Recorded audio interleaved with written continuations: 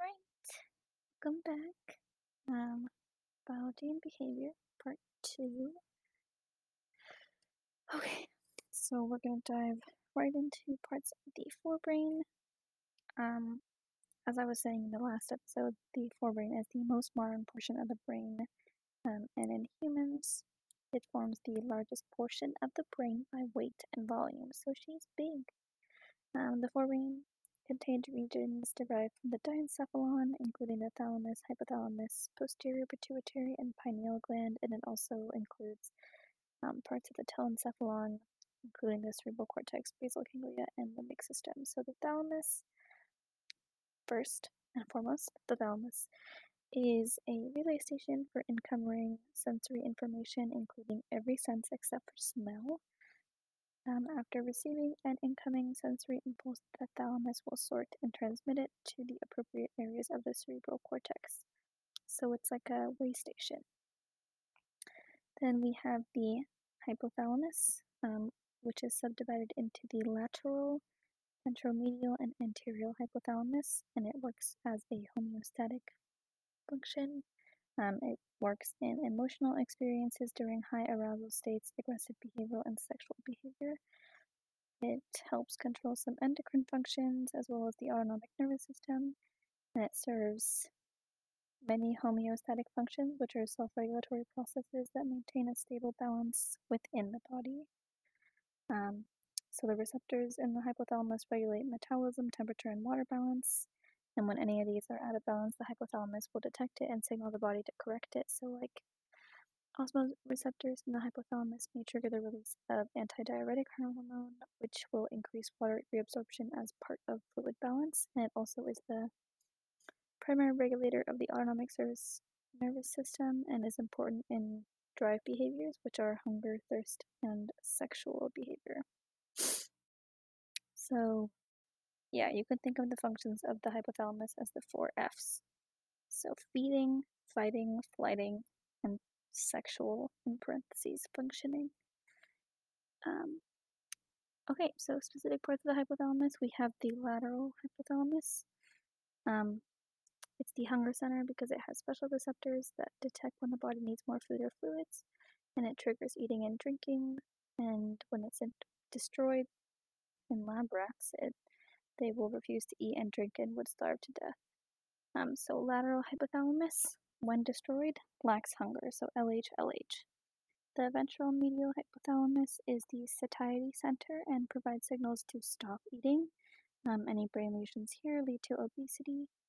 So when the ventromedial hypothalamus, the VMH, is destroyed, one is very much hungry. So VMH. Then we've got the anterior hypothalamus, which controls sexual behavior. When it's stimulated, lab animals will mount anything, and damage to this will lead to permanent inhibition of sexual activity. It also will regulate sleep and body temperature. Let's look here. So we also have the posterior pituitary, which has axonal productions from the hypothalamus and is the site of release for the hypothalamic hormones, antidiuretic hormone, ADH, aka vasopressin, and oxytocin, and we'll go over the functions of those later on. We have the pineal gland, which is a key player in biological rhythms. So it secretes melatonin, which we know of, that regulates circadian rhythms, helps us sleep. It also receives direct signals from the retina for coordination with sunlight.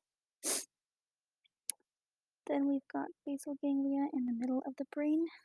They coordinate muscle movement as they receive information from the cortex and relay this information via the extrapyramidal motor system to the brain and the spinal cord. This extrapyramidal system will gather information about the body position and carry it to the central nervous system, but it doesn't function directly through motor neurons. So the basal ganglia help make our movement smooth and our posture steady. You'll note that Parkinson's disease is one chronic illness associated with the damage or destruction of portions of the basal ganglia. It's characterized by like a jerky movement or uncontrolled resting tremors. The basal ganglia also can play a role in schizophrenia and obsessive compulsive disorder. Next, we've got the limbic system, which comprises a group of interconnected structures looping around the central portion of the brain and is primarily associated with emotion and memory. It has the septal nuclei, amygdala, hippocampus, and anterior cingulate cortex. So we'll go over the roles of those later on. The septal nuclei has one of the primary pleasure centers in the brain, so mild stimulation can be intensely pleasurable. There's an association between these nuclei and addictive behavior. Scary. The amygdala is a structure that plays an important role in defensive and aggressive behaviors, including fear and rage. When the amygdala is damaged, aggressive and fear reactions are markedly reduced, and lesions to the amygdala can result in docility and hypersexual states. The hippocampus plays a vital role in learning and memory processes. Specifically, it helps consolidate information to form long-term memories and can redistribute remote memories to the cerebral cortex. The hippocampus communicates with other portions of the limbic system through a long production called the fornix. Researchers discovered this connection between memory and the hippocampus through Henry Molaison, also known as HM. Part of HM's temporal lobes, including the amygdala and hippocampus, were removed to control epileptic seizures, and then after surgery, their intelligence was largely intact, but he suffered a drastic and irreversible loss of memory for any new generation, also known as anterograde amnesia, characterized by not being able to establish new long-term memories, whereas memories for events that occurred before brain injury were intact. And then we have the opposite kind of memory loss, retrograde amnesia, is memory loss of events that transpired before the brain injury. And we'll go more into learning and memory later on. Then we have the anterior cingulate cortex, which is connected to the frontal and parietal lobes, and because of that, it works in higher order cognitive processes like regulating impulse control and decision making. It also maintains connections to other parts of the limbic system and plays a role in emotion and motivation. Alright, so then we've got the outer surface of the brain, also known as the cerebral cortex. So it's sometimes called the neocortex. It's the most recent brain region to evolve. The cortex has numerous bumps and folds called gyri and sulci, respectively. The structure of the brain provides increased surface area, and then the cerebrum is divided into two halves, which are cerebral hemispheres, and the surface of the cortex is divided into four lobes, so FPOT, frontal, parietal, occipital, and temporal. These are associated with specific functions, so the frontal lobe is got two basic regions, the prefrontal cortex and the motor cortex. Prefrontal cortex manages executive function by supervising and directing the operations of other brain regions. To regulate attention and alertness, the prefrontal cortex communicates with the reticular formation in the brainstem, telling an individual either to wake up or to relax, depending on the situation. This region also supervises processes associated with perception, memory, emotion, impulse control, and long-term planning. So in memory, for example, the role of the prefrontal cortex is not to store any memory traces, but to remind the individual that he or she has something to remember at all. Damage to the prefrontal cortex impairs its supervisory function, so they might be more impulsive or less in control of their behavior, and they can have an increased tendency towards angry outbursts or crying, and they could make vulgar and inappropriate sexual remarks, or just be apathetic to the emotional response of someone else. Because the prefrontal cortex integrates information from different cortical regions, the prefrontal cortex is a good example of an association area, which is an area that integrates input from diverse regions of the brain. So multiple inputs might be necessary to solve a complex puzzle, to plan ahead for the future, or to reach a difficult decision. And then association areas are contrasted with production areas, which perform more rudimentary perceptual and motor tasks. So like the primary motor cortex is the projection area, which is located on the precentral gyrus, just in front of the central sulcus that divides the frontal and parietal lobes. The function of the primary motor cortex is to initiate voluntary motor movements by sending neural impulses down the spinal cord toward the muscles. As such, it is considered a projection area in the brain. The neurons are arranged systematically according to parts of the body to which they are connected, and this organizational pattern can be visualized through the motor homunculus. and because certain sets of muscles require finer motor control than others, they take up additional space in the cortex relative to the size in the body. And then a third important part of the frontal lobe is Broca's area, which is important for speech production. It's found in only one hemisphere, the so-called dominant hemisphere for most people, both right and left-handed, which is the left hemisphere. So that's for frontal lobe. Now we are going to go on to parietal lobe. It's the located to the rear of the frontal lobe. The somatosensory cortex is located on the postcentral gyrus just behind the central sulcus and is involved in somatosensory information processing. This production area is the destination for all incoming sensory signals for touch, pressure, temperature, and pain. The somatosensory cortex and motor cortex are pretty closely related, so they sometimes are described as a single unit, the sensory motor cortex. The central region of the parietal lobe is associated with spatial processing and manipulation, and it makes it possible to orient oneself and other objects in 3D space, and to do spatial manipulation of objects, and to apply spatial orientation skills, so like how to read a map. Then we've got the occipital lobe, at the very rear of the brain, containing the visual cortex, which is sometimes also known as the striate cortex. Striate means like furrowed or striped, which is how the visual cortex appears when you look at it under a microscope. It's got one of the best understood brain regions, and we'll go over that. Then we've got the temporal lobes, which has the auditory cortex and Wernicke's area.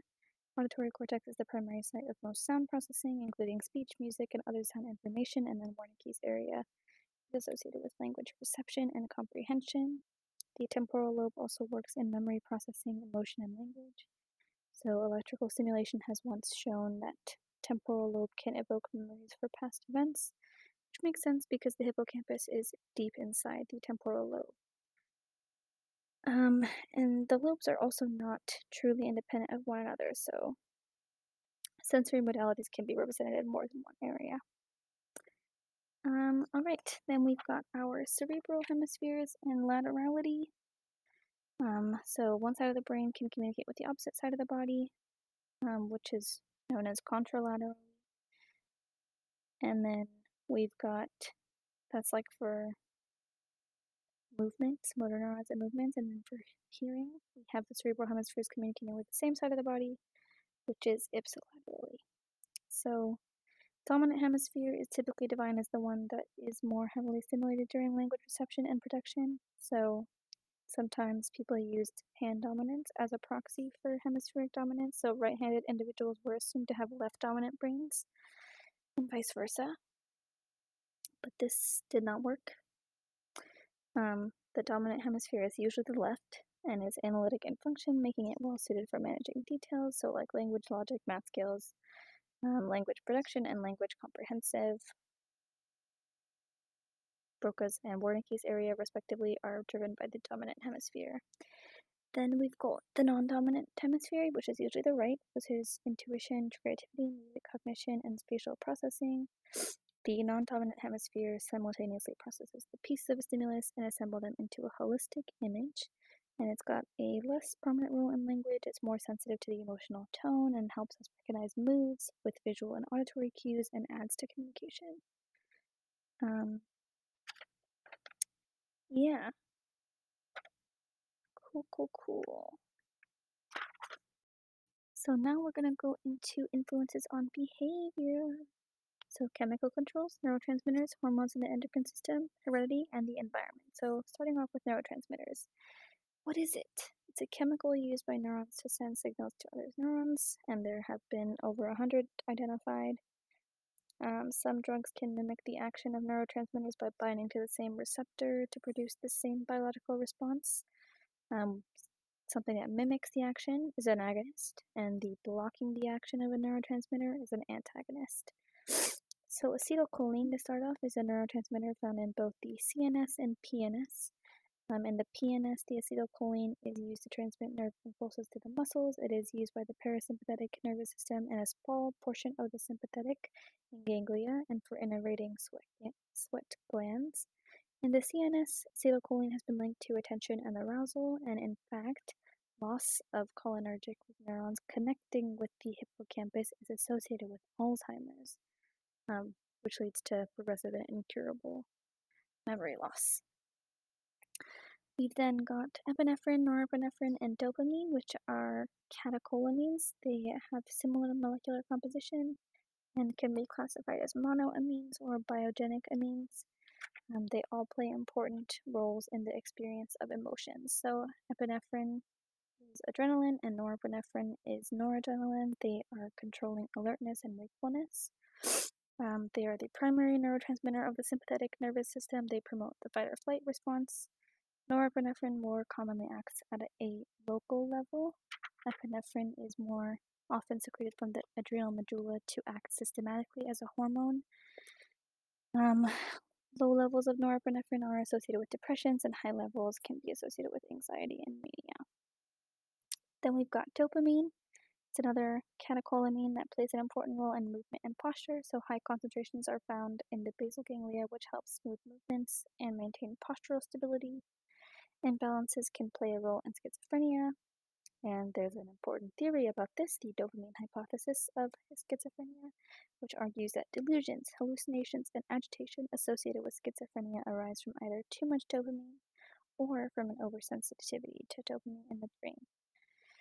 It doesn't account for all findings of the disease, though, but it is important. We've also got Parkinson's again. It's associated with a loss of dopaminergic neurons in the basal ganglia. These disruptions lead to resting tremors, jerky movements, and postural instability. We've also got serotonin, which is another monoamine or biogenic amine neurotransmitter. It plays roles in regulating mood, eating, sleeping, dreaming. You've heard it a lot in pop culture. It plays a role in depression and mania, and an oversupply can produce manic states, and undersupply is depression-inducing. Then we've got GABA, glycine, glutamate. So we've got gamma-aminobutyric acid, GABA, which produces inhibitory postsynaptic potentials and plays an important role in stabilizing neural activity. It causes hyperpolarization of this postsynaptic membrane.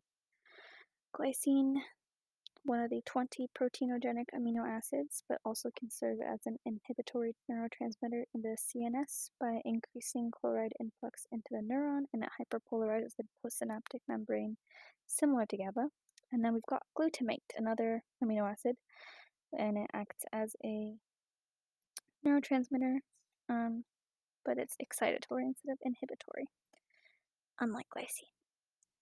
Then we've got peptide neurotransmitters. These are neuromodulators or neuropeptides, and they're more complicated. They're slower and have longer effects. They've got endorphins, which are natural painkillers, and then we've got their relatives, enkephalins, which have similar actions to like morphines or opioids in the body. Yeah, and we can move on. I'll do a quick summary. So acetylcholine is related to voluntary muscle control, parasympathetic nervous system, attention, alertness. And then we've got epinephrine and norepinephrine, fight or flight responses, wakefulness, alertness. We've got dopamine, smooth movements, postural stability, serotonin, mood, sleep, eating, dreaming, not depression. GABA and glycine are the brain stabilization neurotransmitters, and then we've got glutamate, which is the brain excitation. Endorphins are natural painkillers. Let's see if we can go kind of quickly through these last couple pages. We've got the endocrine system is the other internal communication network in the body, and it uses chemical messengers called hormones. It's somewhat slower because hormones travel to their target destination through the bloodstream.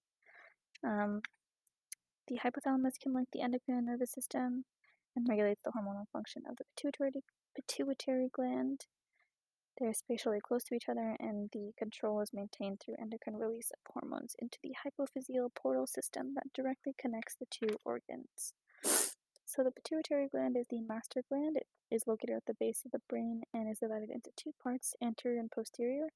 Anterior is the master because it releases hormones that regulate activities of endocrine glands elsewhere in the body. and it's controlled by the hypothalamus. The pituitary secretes various hormones to the bloodstream that travel to other endocrine glands located elsewhere in the body to activate them, and once activated by the pituitary, a given endocrine gland can manufacture and secrete its own hormone into the bloodstream. So, the adrenal glands, maybe I should split this up again. Okay, the adrenal glands are located on top of the kidneys and are divided into two parts, the adrenal medulla and cortex. Medulla releases epinephrine and norepinephrine as part of the sympathetic nervous system. The adrenal cortex produces hormones called corticosteroids, including stress hormone cortisol, and it contributes to sexual functioning by producing sex hormones like testosterone and estrogen. Then we've got the gonads, the sex glands of the body, ovaries in females, testes in males. They produce sex hormones in higher concentrations, leading to increased levels of testosterone in males and estrogen in females, and they increase libido and contribute to mating behavior and sexual function. Testosterone high levels also can increase aggressive behavior. Alright, so genetics and behavior. We're doing rough on time. Yeah, for sure I'll have to split up the last one. Okay. So behavioral traits can be inherited. We've got innate behavior, which is genetically programmed as a result of evolution and seen in all individuals regardless of environment or experience. And then we've got learned behaviors, which are not based on heredity, but instead are based on experience and environment. We've got an adaptive value, which is the extent to which a trait or behavior will positively benefit the species by influencing the evolutionary fitness of the species, which leads to adaptation through natural selection. How much a person's behavior is based on genetic makeup and how much is based on environment and experience. This is referred to as nature versus nurture. Nature is influence of inherited characteristics, nurture is the influence of environment and physical surroundings. So both affect it. And to determine the degree of genetic influences, we use 3 different methods: family, twin, or adoption studies. Family studies rely on the fact that genetically related individuals are more similar genotypically than unrelated, and they can compare rates of a given trait among family members to rates of the trait among unrelated individuals. And then these family studies can be limited since families share both genetics and environment, so we can't really distinguish. We've got twin studies, which look at concordance rates for a trait between monozygotic, identical, and dizygotic, fraternal twins to distinguish the relative effects of shared environment and genetics. Concordance rate are the likelihood that both twins exhibit the same trait. Genetically identical twins share 100% of their genes, and fraternal twins share 50%. And the main assumption is that the two individuals share the same environment, so any differences should reflect hereditary factors. They can also be used to measure genetic effects relative to environmental effects. So you can compare traits in twins raised together versus apart. And then we've got adoption studies, which help us understand the similarities between biological relatives and adopted child, the similarities between adoptive relatives and adopted child. So, alright, let's,